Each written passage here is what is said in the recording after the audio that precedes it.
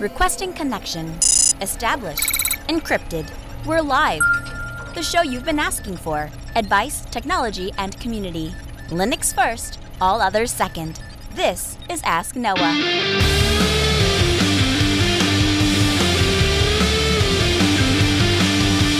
Live from Altispeed Technologies, the Ask Noah show starts right now. This is the show where we came to do all the things on Linux they said couldn't be done and take your questions on how to do the same. The phone lines are open this hour to be a part of the program. It is a free call, 1-855-450-NOAH. It's 1-855-450-6624, or send an email to live@asknoahshow.com. My name is Noah Chalaya. I am your host. Delighted to be here with you this hour as another episode of the Ask Noah show kicks off. Ubuntu 32-bit apocalypse. That is what some are calling the situation that we have found ourselves. We're going to break this entire situation down for you. We're going to explain it throughout the course of the episode. We're going to get your feedback. You too can join the conversation at 855-450-NOAH. We'd love to have you. You can also join us in our interactive Mumble Room, something we haven't talked about for a while, but it is a higher quality way for you to participate in the show in real time. You can also go to our website, asknoahshow.com. On the lower right-hand corner of the page, you'll see a little call into the show icon. You can click on that. All we ask is that you have a USB style or plug-in headset that you can use on your computer, and you can join the program that way. Whatever works best for you, we'd love to get your participation, your input, and your thoughts on this. So this discussion really breaks down into four parts. What was proposed by Canonical, in other words, their initial plan and the technical reasons behind that and their technical reasoning, the community reaction to that initial response or to that initial announcement, Canonical's response to the community's response, and then where we go from here as we move forward. Let's go to the phones, 855-450-NOAH. Chaz, you're on the air. Good afternoon. Hey, Noah, how's it going? Pretty good, Chaz. How are you doing?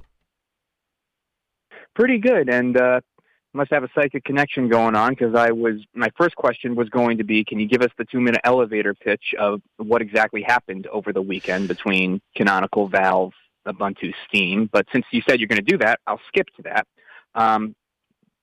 The two questions I had for follow-ons was, it seems like this could all be solved by just distributing Steam as a snap. Right. And I'm wondering if there's something that prevents that, or why Valve wouldn't want to do that. And then my second question is, on Linux Action News, Chris and Joe really kind of praised Canonical's decision, and they said that if they felt that if Canonical went back on it, it would be another instance of, the outrage mob intervening in a private business's decision. And you know me, you never have to sell me on not caving to the outrage mob, but doesn't it seem a little shooty in the footy to say, hey, we want you to game on Linux, but oh, by the way, the most popular gaming service doesn't work on the most popular Linux distro? Right. I just wanted to get your thoughts on that. Yeah, so I'll answer in order. So the 2-minute elevator pitch is this.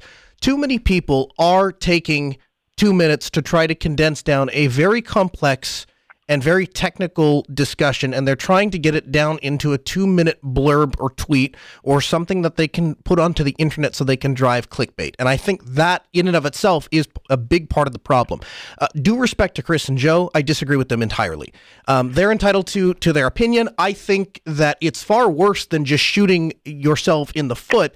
It's divorcing yourself from one of the major victories we've ever had on Linux. Now, here, to throw those guys a bone, if Linux were in a different world, if we lived in a world where Linux was the predominant platform for gaming and Valve had a vested interest in following whatever it was that Canonical did with Ubuntu because they're tied at the hip, and so they needed to move with the direction of the development of software, I might have a different response to that. And in fact, I might even agree with them.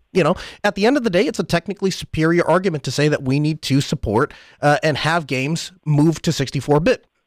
The part that I think, and again, due respect to Chris and Joe, the part that I think they're missing is you have games that have been out there for a very long time. And these games have no hope of ever being updated to 64-bit.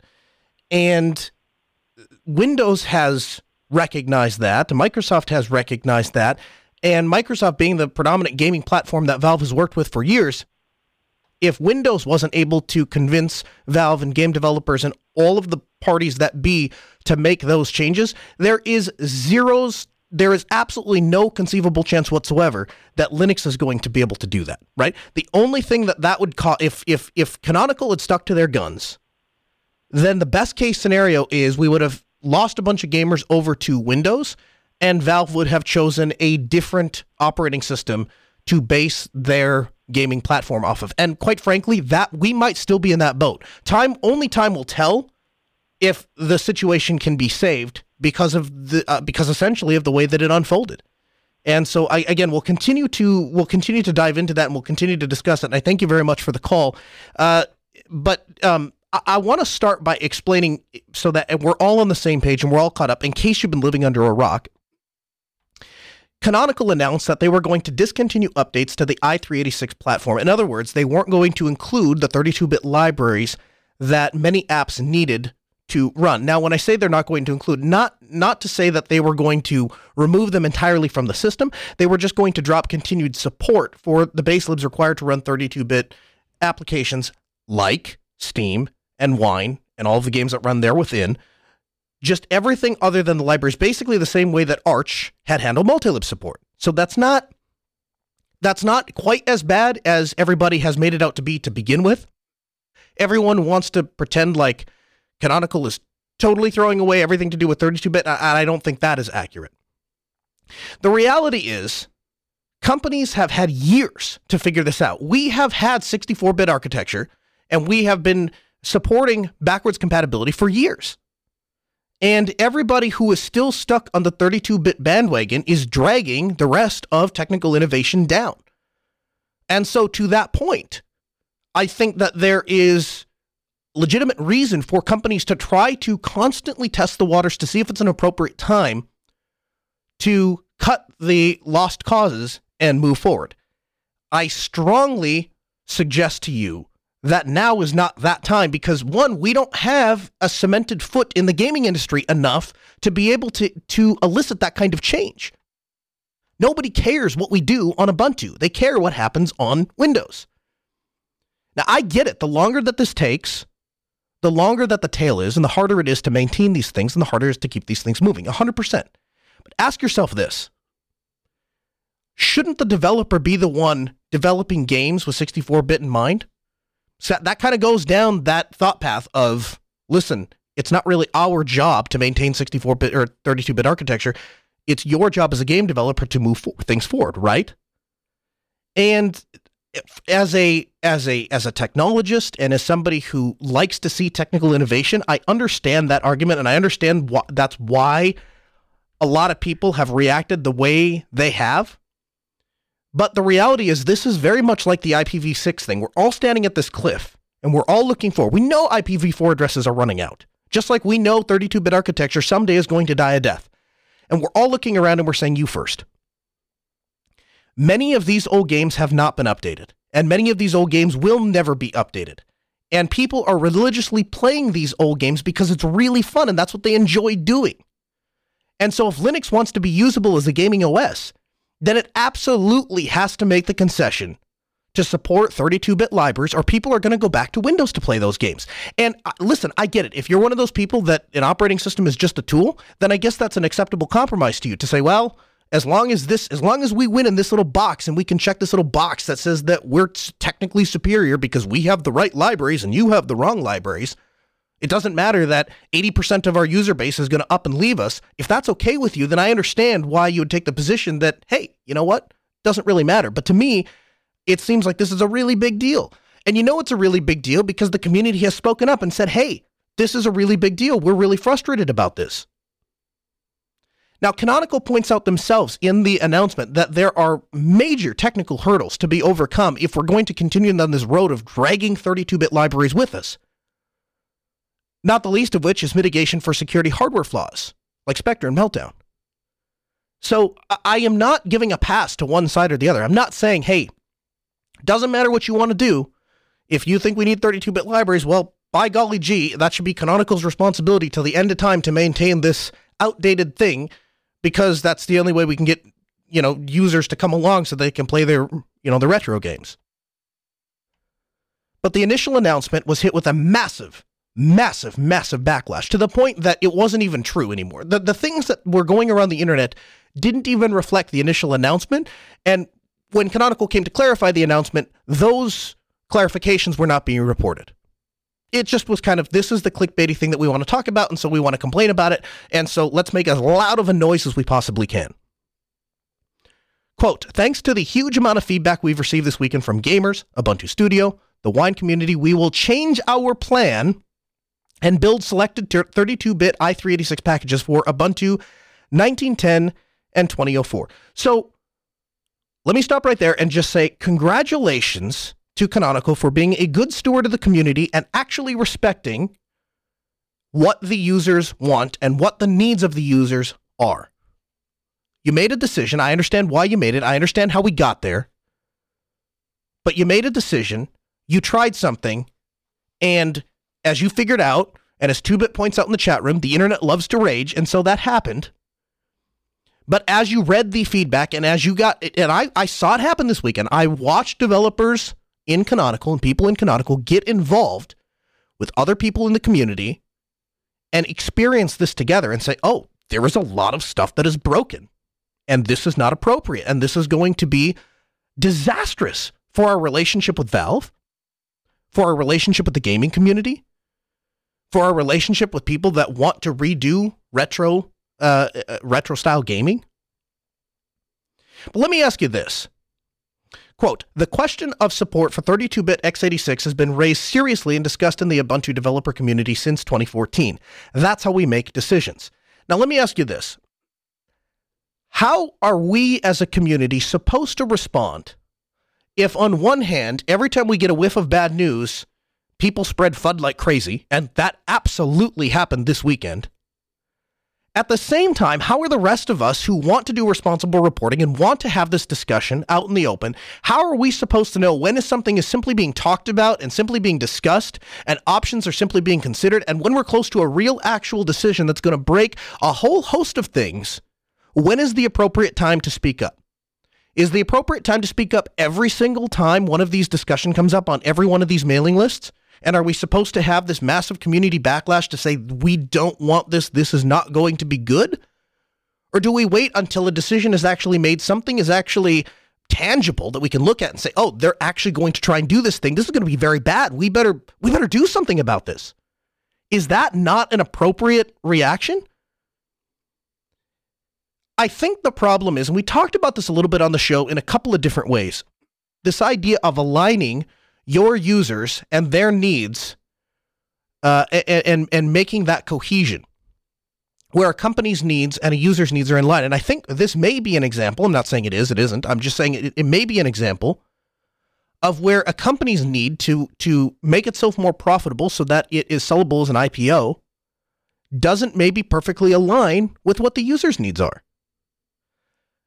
Let's face it, as it relates to Canonical and as it relates to Ubuntu, the 10% of desktop users and an even smaller percentage of that are using Ubuntu as a gaming operating system is completely inconsequential as it relates to Canonical's profit goals. Really doesn't matter in the big scheme of things. Now, it matters a lot if you're the person that wants to use Ubuntu to play your games. And by the way, that person is not me. But money is being made by Valve. Money is being made from the product of Steam and the games that are sold there within. And so if you're trying to sell yourself as a reliable platform and a reliable alternative to Microsoft Windows, then you absolutely have to take into consideration the needs of that particular software platform. In this case, Steam, and all the games that go with it that would run on Linux, except for the fact that we're going to dump all these libraries. That's a problem.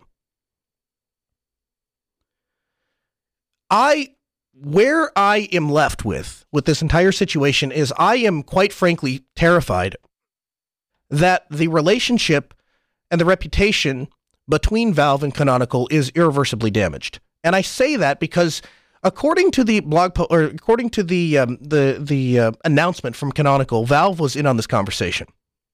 And to be clear, we did extend an invitation out to some employees at Canonical, and they know that they have an open invitation to come on the program and discuss this with us.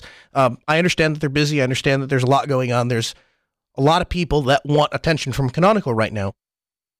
But I have to admit, it's a little hard to believe that they're in on this discussion, and Valve is able to create pressure to convince Microsoft to keep 32-bit libraries on Windows, because Windows wouldn't shoot themselves in the foot like that.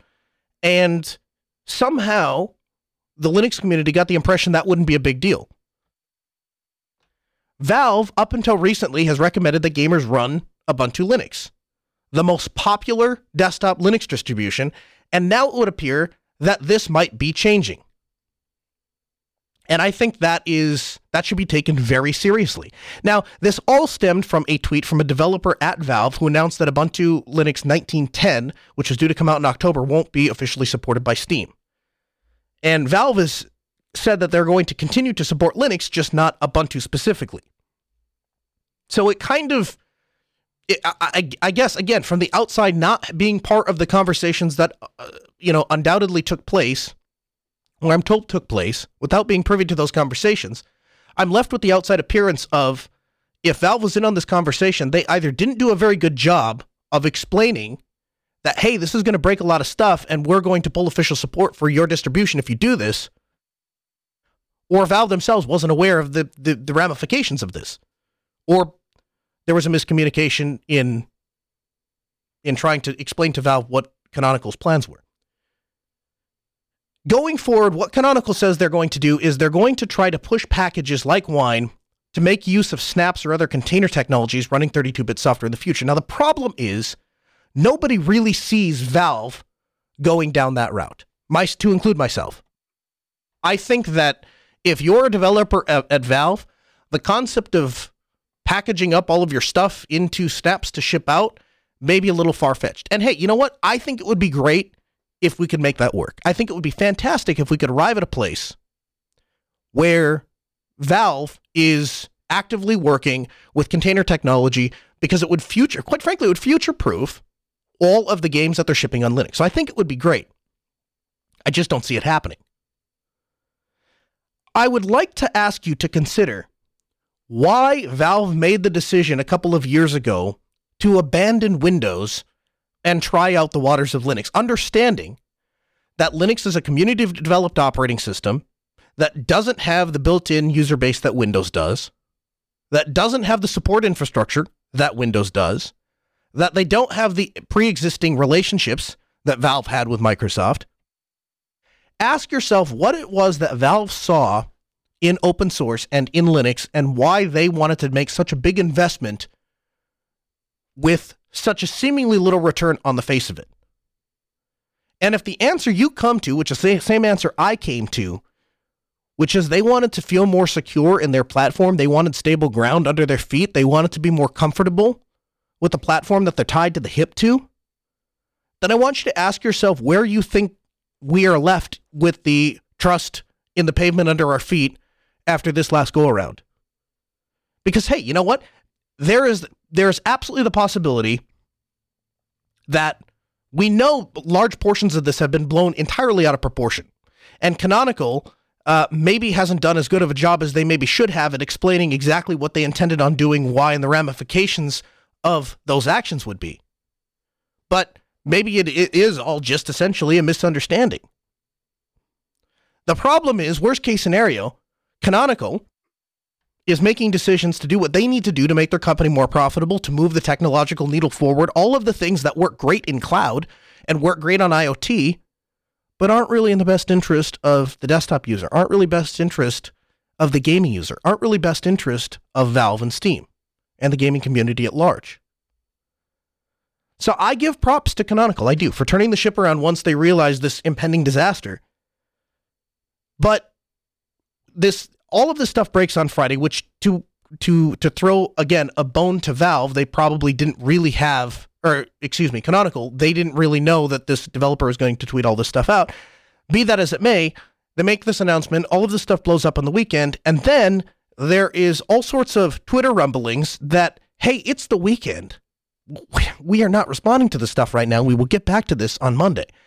And I think that impression, and I'm sure that there were people working behind the scenes and working behind closed doors, all of that kind of thing.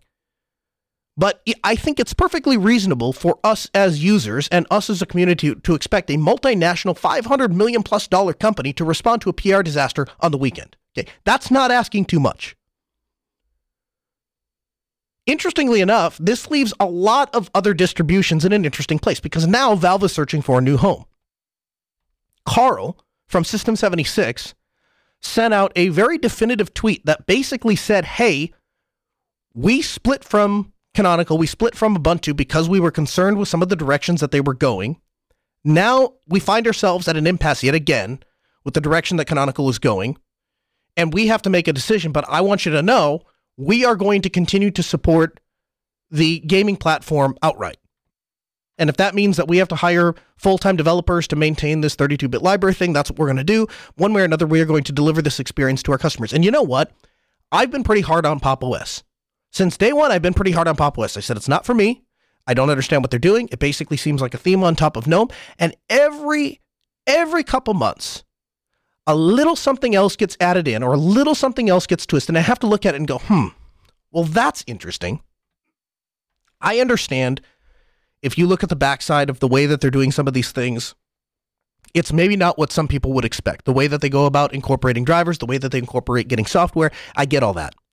But at the end of the day, if you are a dumb new Linux user and you sit down, the experience that is delivered from Pop! OS is a better experience than the experience that comes from stock Ubuntu. And I get it. There's a bunch of legal reasons, there's a bunch of practical reasons, there's a bunch of technical reasons of why that is.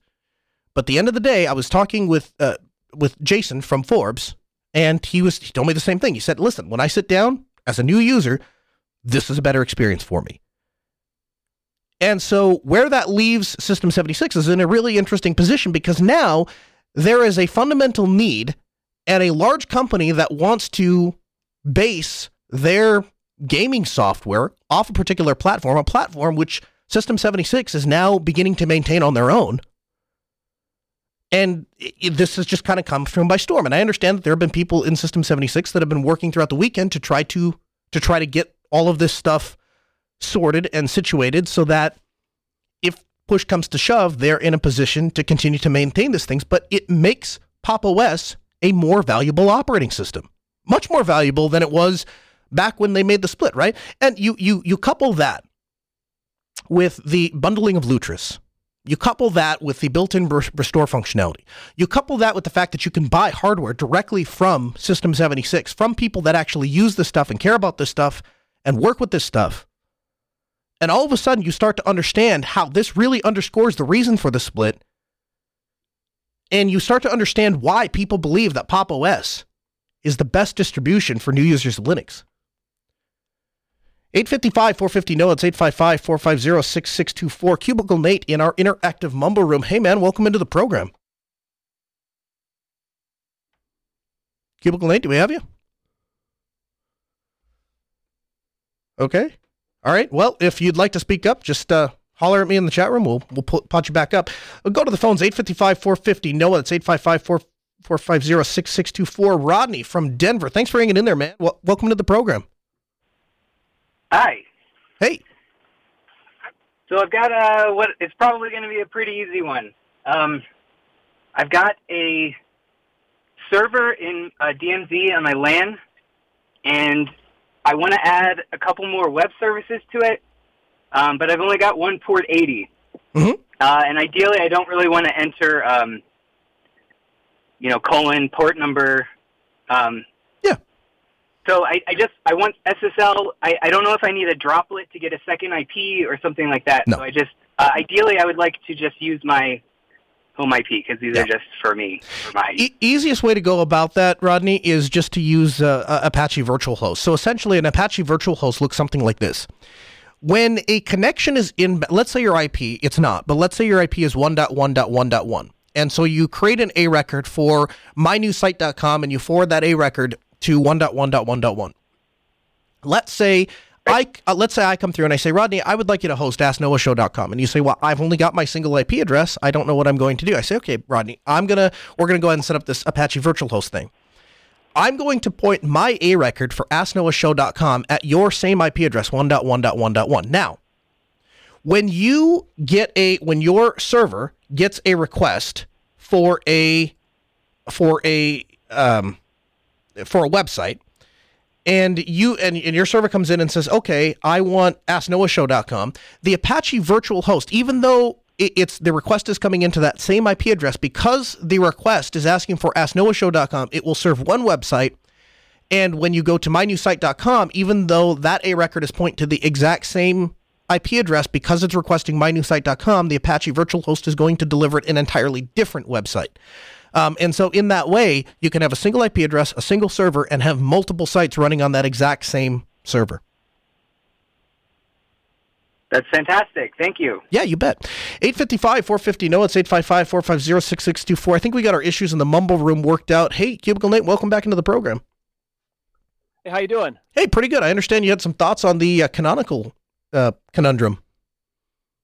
Well, I was looking at the at my system, since I do have Steam, but I'm running OpenSUSE, and there's 250 32-bit packages that my system has pulled down, and I have lots of cruft on my system I could probably clear out. But I'm thinking though, just the base libs themselves, is it that much additional work that they couldn't maintain those 250 additional packages, and why not pulling in the community more to help with that process?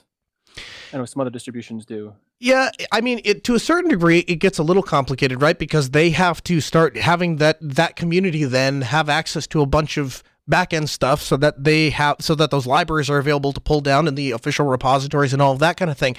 The real question for me is the juice worth the squeeze? And I have yet to hear a compelling argument as to why the juice isn't worth the squeeze. Why would we allow all of these games to not run on Linux because we don't want to maintain antiquated architecture? And I get it is antiquated architecture, but is that not what we signed up for when we said that Linux was going to be the next gaming platform and we were going to be a viable alternative to Windows? Isn't that what we signed up for? I mean, it's part of the reason I do use Linux. It keeps my old hardware going a little longer, and there's a sense of security in using it. Sure. Even if it's just a make-believe security, there's a sense of I have ownership over my system. I can run whatever I want on my system, and I don't know. I've been running 32-bit. I still run. I have TuxCart, not Tux Racer. I'm sorry, in a box set that I bought in 2003, and it'd be kind of sad to lose all that. I don't know. You can get newer stuff now, but I don't know. I'm just surprised that they would make a move like that. I mean, that's all. Yeah, I agree. I think it is surprising, and I thank you very much for the comments. I guess my thought is what ended up probably happening is they had this discussion quietly, behind the scenes for quite some time. Nobody really threw up a fuss. All of a sudden, they decide they're going to move forward, and the internet erupts. And when the internet erupts, the first thing I ask is there any actual validity to these claims? And what I found was, in this particular case, it's about half and half. Half the people are just spreading misinformation. Half the people haven't even bothered to read what's actually happening. They're just kind of making it up as they go along. And then the other half of the people are trying to downplay it as if this is no big deal. And there's like, there's one or two games that aren't going to work, but we didn't need them anyway, and that's not what makes Linux successful. And again, I guess that depends on how you're approaching it. 855-450-NOAH, is it BR Radio? Is that right? Am I pronouncing that right? Welcome into the program. Hi, Noah. Hey. Nice to calling you again. I have a question about LAC. I will have a new system. Okay. And I want to do a full disk encryption with LAC. And I was thinking about having something like a key file and a password or something like that. So that I can give a key file to a friend and the password to another friend. So if something happens to me, they need to both come together and encrypt my system. Something like that.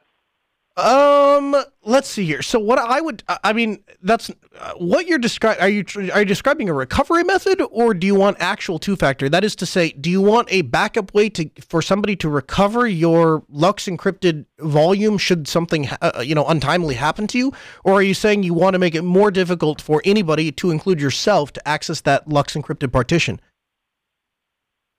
A little bit of both. I like to be as secure as possible and to have but that another person is able to do it anyway, like a trusted person. Well, let me start with this. If since you phrased the question as two-factor, let me tell you what I would do if I wanted to do full disk encryption with two-factor. I would use something called the YubiKey. It's a hardware two-factor authentication device. And there is a project called YKFDE, that is YubiKey Full Disk Encryption. And it enables you to use the YubiKey for two-factor authentication for Lux. And so the password you enter is used as a challenge for the YubiKey, and then the key script allows it to boot the machine with either the password and the YubiKey or with a normal password on any key slot. And so that would be the most straightforward, enterprise-supported, commercially available, non-hacky way to accomplish two-factor with Lux. Now, there are a couple ways you could do it, right? You could also do it with a PAM module, and you could have a PAM module then talk to Lux and then authenticate that way, and that would enable you to use any sort of PAM device. You wouldn't be, married to one specific brand. So if that appeals to you, that might be another way to look at it. But if it's me and I want just pure two-factor, I would do something with two-factor and Lux. And as far as if you wanted to let somebody else have access to that system, you could either share with them the location and safekeeping of your two-factor device, which, to be honest with you, kind of defeats the purpose of two-factor, because the whole idea with two-factor is something you know and something you have. But I guess in this case, we're talking about disaster recovery, and we're talking about if you're no longer here and to make sure that the data is still available. The other way you could go about that is you could, in fact, enroll two YubiKeys. You could give one to your friend. You could keep one. Both of you would share the password, but each of you would have your own, 2FA to decrypt that drive. That'd be the other way you could tackle that. Does that answer your question? That's yes about right. Yeah, that's yes about right. It's hard to me for me to get a YubiKey here in Argentina, but yeah, I can think I can get around it. Well, I tell you what. Here's what we'll do. It may be hard for you to get a YubiKey but if you can hang on with me, I'll put you back on hold. And what I'll do is I'll have Sarah pick up and get down your particulars, and we'll send one out to you. Okay, thank you. Yeah, you bet. Just hang on hold for a minute here, and Sarah will pick up and get your particulars. Make sure to give her your address, and we can get a YubiKey sent out to you. I think I can do that more cost effectively than it would be for you to try to obtain one. Again, the phone number 855-450-NOAH, 855-450-6624. That is the phone number to be a part of the program. The email live at AskNoahShow.com. The Raspberry Pi 4 has been announced, and oh my gosh, is this amazing. You can simply drop your new Raspberry Pi into your old projects and upgrade, because of course they have kept the size and form factor and all those things very similar to the past form factors and size. In fact, all of the software is backwards compatible. So this is a major upgrade for those of us that are in the Raspberry Pi world. Now, the processor probably got the biggest performance increase. It is now a quad-core processor running at 1.4 gigahertz. They are sporting not one, but two dual HDMI 4K monitor outputs. This is going to be massive, absolutely massive, because it actually enables real desktop work. You're going to be able to actually, do some stuff with this thing. They're also including 3 different models: a 1 gigabyte model, a 2 gigabyte model, and a 4 gigabyte model. Type-C power, which of course goes to the top of my list of things that are awesome, gigabit Ethernet, and a Raspberry Pi PoE hat. So a little circuit board you can put on the top, and then you're able to power the Raspberry Pi with PoE. Now, the 1 gigabyte version goes for $35. The $45 version goes for, the 2 gigabyte version goes for $45.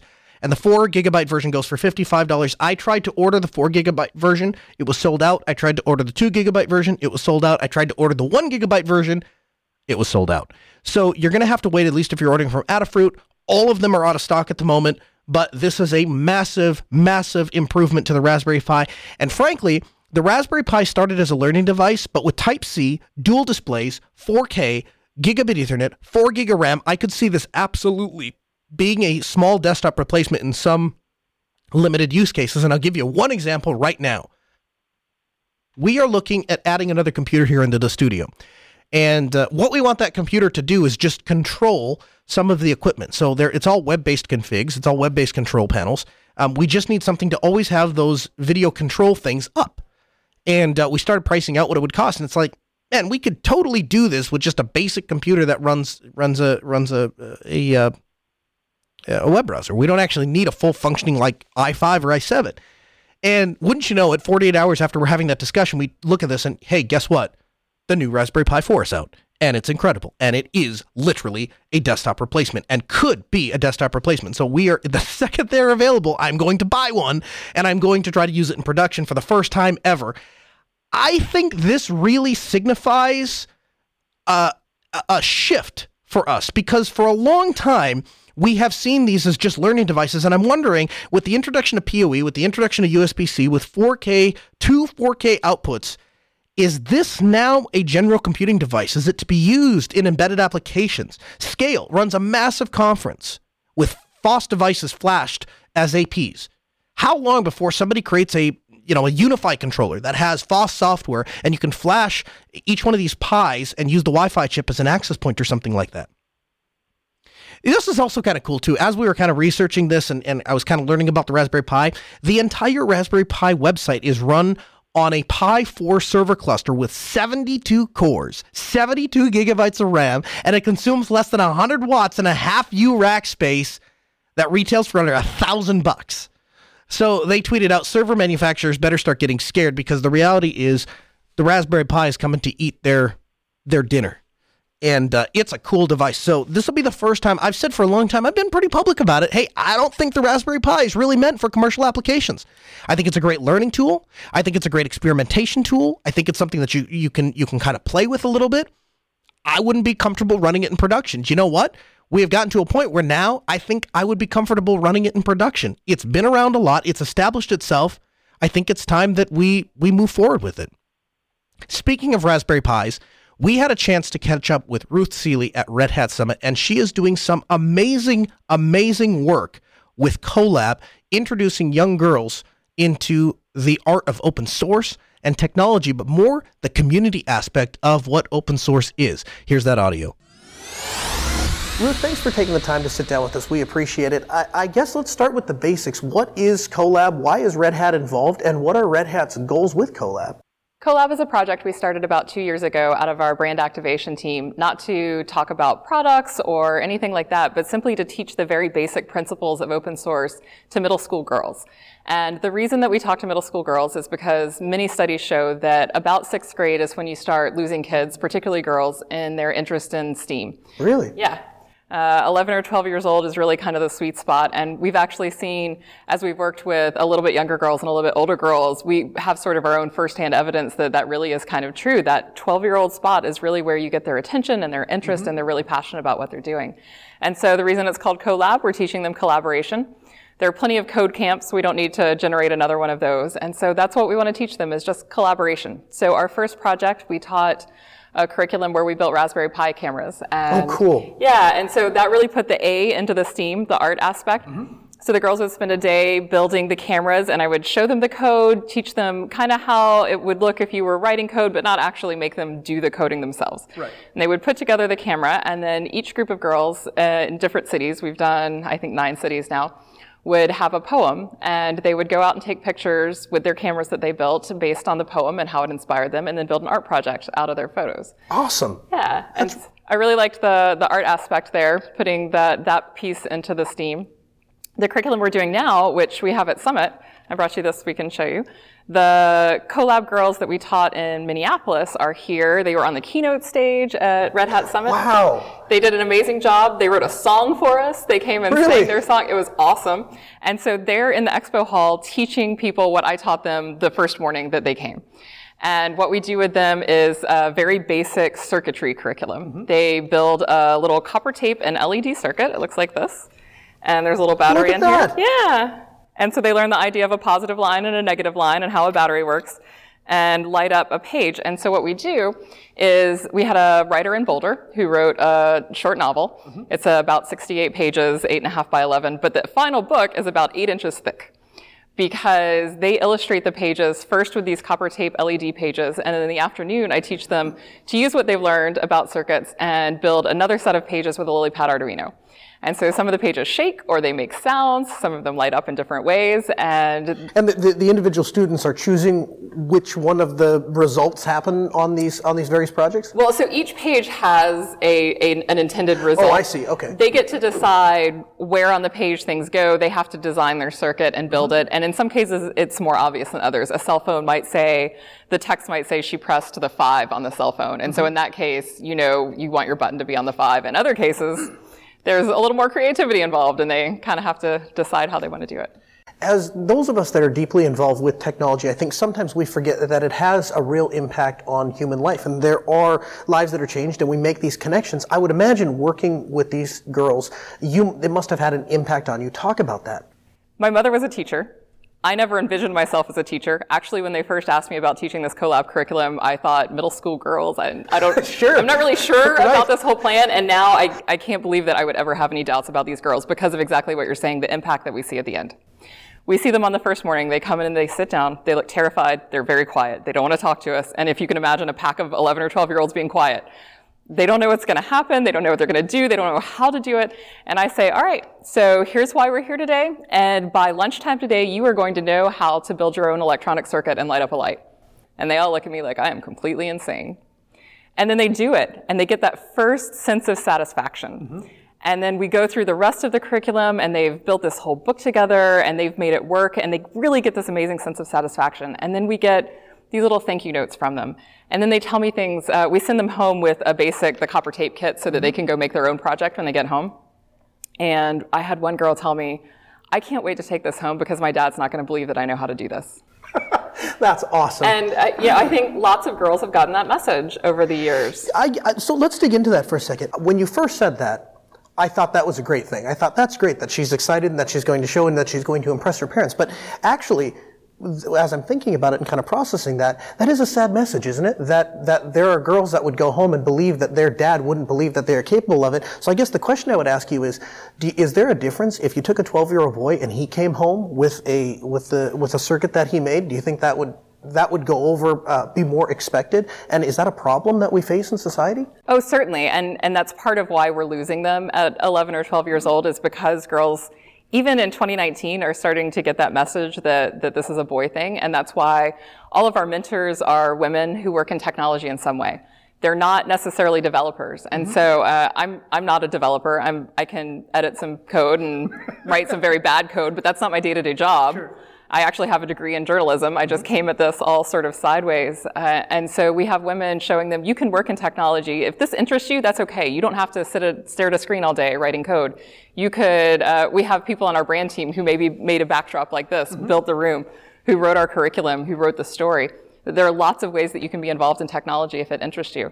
And we haven't taught the class to boys. We do have, the curriculum is all on GitHub, so anyone who wants to go reproduce it can do so for anyone they would like to do it with, whether it's one kid in your house or 50 in a class, whatever. So I don't have that same analog experience with a classroom full of boys. All I know is my own personal experience growing up. I had a wonderful, supportive family who never would have said no to anything that I wanted to do, and I did sit at the Commodore 64 and type out basic code because that's how old I am, but it was because I had magazines that told me I could do that. My brother had a very different experience growing up with computers and the sorts of TV shows and movies that he was encouraged to watch and things like that. I think that we still are not intentionally treating boys and girls differently, but there is something that happens and girls still get this message. We give little girls dolls and we give little boys Legos. And so they're building something and little girls are taught to make something pretty. I gave my little girl Spider-Man, but yeah. Yeah, well, there you go. Yeah, so you're ahead of the curve of parenting. Charlie Resinger has an interesting one-to-one Linux program, and his idea is to put a laptop in the hand of every child so that every child can appreciate that laptop. And when he first did it, people looked at him like he had three eyes, because he said, I want every child to have root access to this Linux-based laptop. Whoa, are you nuts? We cannot be giving small children root access to a computer. He said, let them screw up. let them break it, and then let's fix it, and let's teach them and let them learn about technology. Do you feel that we need a stronger emphasis placed on early exposure to technology and more trust put into kids to play with the technology and learn it? Oh, absolutely. So one of the things that we say in open source all the time is release early, release often, or more colloquially, fail early, fail often. We have to give people permission to fail, give people permission to not be right the first time. That is a fundamental part of open source, that it's okay to say, here's what I'm working on, how can we make it better together? And that's one of the things that's difficult to tell the girls in a collab class, is that it's okay not to know how to do this. It's okay to get help from the person sitting next to you. It's okay to do it wrong, and then we figure out how to fix it. That all of that is a part of how we do things differently, and that's okay. I was also going to say, so I do like Charlie's program. He has a great program. Mm-hmm. And something else that I've done, I mentioned the first collab curriculum was Raspberry Pi based, and I co-authored a Raspberry Pi book, and so I've talked to a lot of people about Pis. And parents initially, so back when the Pi was fairly new, mm-hmm. parents were kind of terrified of it. You know, what's my kid get? Oh yeah, I would talk to parents at Maker Fairs. We did Maker Faire Bay Area in New York and several others, and they would say, my kid wants this thing. I don't know what it is. Is something terrible going to happen? I'm just curious, like, did anybody ever speculate? It's only $35, so I think we can assume it's probably not a money thing. That's exactly it. That's entirely what the Pi was designed for. So the reason it's called the Pi, a lot of people don't know, is because it was intended to teach kids Python. And so that's what I tell parents is, actually, this is the solution to all of your concerns. Yes. You have a computer at home and you don't want them to break that. Give them this one. And if something goes wrong, you reflash the SD card and you have a whole new computer. It's okay. But we live in a technical land, like all of our friends, probably you, like me, most of the people you talk to during the day know what Linux is, know that this isn't a problem. But parents whose main technology interaction is with the Roku to turn on a TV show or their laptop at work, they don't realize that. They need that information. My generation, when I was looking at technology, I would go into a store and I would look at what I could purchase to create something, to put things together, right? And that led me to getting licensed as a ham radio operator and all those kinds of things. What I see my children doing is walking into a store to see what they can walk out with. What experience is this piece of technology going to deliver? Not what experience can I create? Mm-hmm. What can we do as technologists to inspire that ability and that natural desire I think children have to want to create things? I would love to see people building their own computers again. There's a lot less of that now. Even I think if I needed a new computer today, I would probably just go buy one off the shelf, whereas 10 or 15 or 20 years ago, I went, like you say, I bought the components. There was this great website I've forgotten the name of that would tell you that was constantly updating prices of all the components, and we could watch and wait until that processor was cheap enough to buy, you know. And so that, again, is part of what the Raspberry Pi was designed for, because even 5 or 6 years ago, kids showing up at college wanting computer science degrees had no idea what was inside their computers. They didn't know what a processor looked like or what the RAM was doing in there. Like, it was just a magic box that did things for them. So yeah, I think it would be great to get hardware components into the hands of more kids again, let them see from the bottom up what goes on inside. Let them open up their laptop. I mean, modern laptops are pretty easy to tinker around with. You almost can't do it wrong. If it fits, it probably went in that hole. Once in a while, that could lead to some broken stuff. Once in a while, the magic smoke comes out. Your mom's going to be really mad. But I mean, there are tons of tutorials online. I know one kid who is making a small enterprise for himself. He's about 12 years old, out of fixing people's broken phones. Really? You know, yeah, he'll go order the glass on eBay, and because people are afraid of technology. Absolutely. Yes. They can't even change the battery in a phone. That's the world we live in. Which is a whole other set of problems. Absolutely, yeah. It's a $1,000 phone that you can't change the battery. It's crazy when we say it out loud, but that's the world we live in. There's an interesting dynamic in education, and I think you're upsetting it. And that dynamic is that we must have a teacher that sits at the front of the room and projects out to students in grid seating. And not every child learns that way. We know not every child learns that way. What can be done, and what can we do as technologists to help children learn differently and experience technology differently? I have a pretty great school system. My kids are 4th grade and 7th grade. And when you describe the classroom that you and I no doubt had of that grid style rows and of my seats, kids have too. That is not what my children have. And it's so amazing. And the first time I went in my older child, went into her kindergarten class for the first time, and I was like, is this what classrooms look like now? And it is for us. So for example, and I think that the things that our school district has done have been really great. So for example, she, in about 4th grade, was really easily distracted, and in a lot of cases, it's a story that many of us are familiar with, many of us nerds, where the schoolwork got boring and you didn't have anything left to do, And so her teacher worked out a deal with her. She said, you just have to finish your work and then you can go sit. They had like a restaurant booth style set up in the back of the room. You can go sit back there and draw, do an art project, make whatever you want. You just have to do your work first. And I love that idea of being flexible enough to meet the child's needs even in a classroom of 30. But not compromising what the work that needs to get done. Right. We don't just let them run rampant. Right. They achieve the educational goals, but then once they've done that, then they're free to experience and move on beyond that. And I think we're so focused now, at least in North Carolina, and I think in a lot of places, on teaching to the tests. They have to do their end of grade exams, and the importance is on what those scores are, that it's easy to neglect a lot of other things and teach to the easiest way. The easiest way is the way that we grew up with. I stand in front of the room and I teach to a bunch of you. But I think we get a lot further when we have the flexibility to meet everyone's needs while making sure the work gets done. Nobody gets distracted, but everyone gets to learn in the way that they need to. One of the things I've always respected about you is you don't conform to any massive system, right? Even though you work for a company as large as Red Hat, you're out doing ground level work and grassroots type stuff.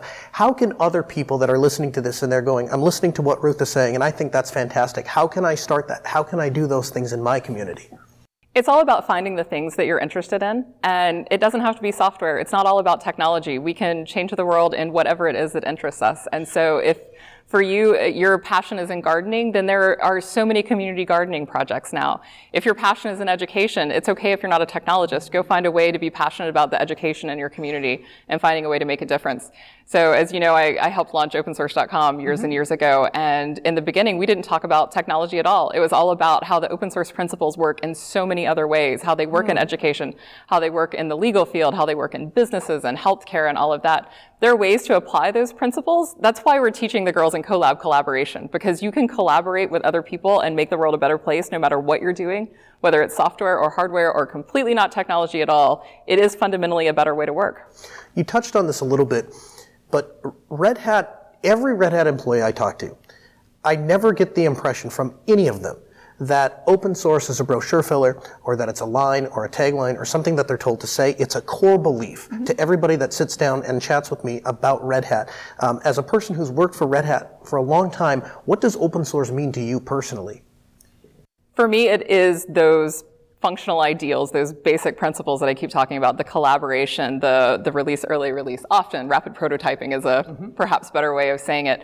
All those things that make open source a better development model for software make a better way to run our business. And that's why you hear that from Red Hatters, because they see that every day. It can be a little jarring at first when new people come in and have never had that experience before to work in a place where anyone can say, what are you doing? I think I have a better way to do that. Like, that can be a really jarring experience.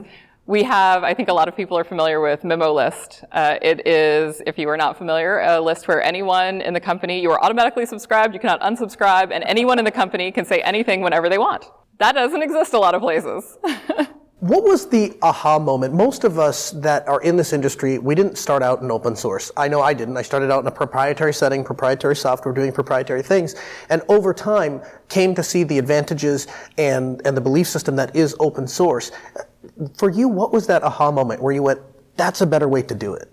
I would like to say that there was a magical aha moment, but I maybe came in a little bit different way. So for me, my first encounter with Red Hat was pre-Fedora. It was Red Hat Linux back then, and although I was a journalism major in college, I was working on websites. I was building websites for fun or for a department, whoever needed one, and this guy who lived upstairs in my dorm said, have you checked out this Linux thing? Like, slid a CD across the table, and that was it for me from the beginning. And of course, in the beginning, I think like it is for a lot of people, it was the free as in beer, especially when you're a college student. Right. I certainly didn't know that contribution was an option until many years later. And so that was one of the things when I first did start getting involved in more Fedora stuff. That's one of the things I wanted to do, is tell people that there is a way to be a part of it, to contribute, to participate, no matter what you do. If it's documentation, if it's design, whatever it is you want to be a part of, there's a way to give back.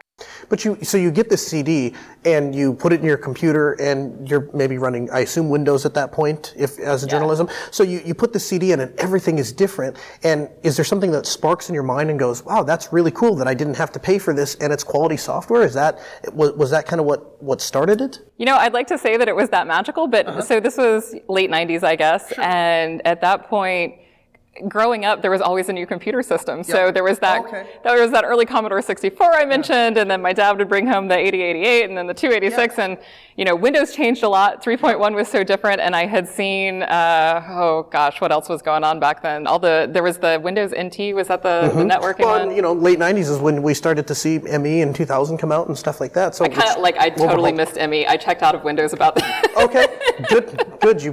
I hear it wasn't really great. It wasn't a great experience. Well, Ruth, thanks so much for taking the time to sit down and chat with us. Thanks for everything you're doing to help these kids move forward. Would love to get you back on the program soon. Yeah, thanks for having me.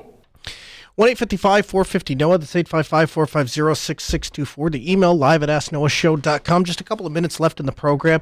Hey, if you haven't checked out linuxdelta.com, we invite you to do so. And a huge thank you for the appreciation for everybody that has been submitting their feedback at linuxdelta.com. Now, if you're not familiar with Linux Delta, you missed the announcement. This is our community hub to help people connect and share their experience with various Linux distributions.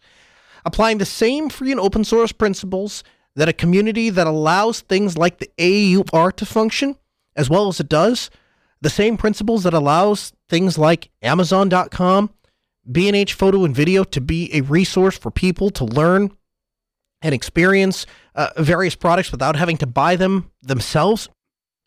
I told the story when we made the announcement. I was in the store purchasing a vacuum cleaner, and I did my research on Amazon.com because I knew if there was a vacuum cleaner that was highly rated on Amazon.com, it was also going to work well for me if I bought it in the local store. And so if you're a distro hopper, we need you. We need you to try distros. And when you try one for a desktop or a server or IoT, make sure to stop at linuxdelta.com and let us know what you think of it. If you're just joining us for the first time and you have friends that are maybe getting into Linux, send them over to linuxdelta.com. Let that be a resource for them. Help us spread the word. It's your one-stop resource to discover the best distro for you. Hey, that's it for this hour of the Ask Noah Show. We'll be back next Tuesday at 6 p.m. Central. If you want more content, asknoahshow.com. We'll see you next week.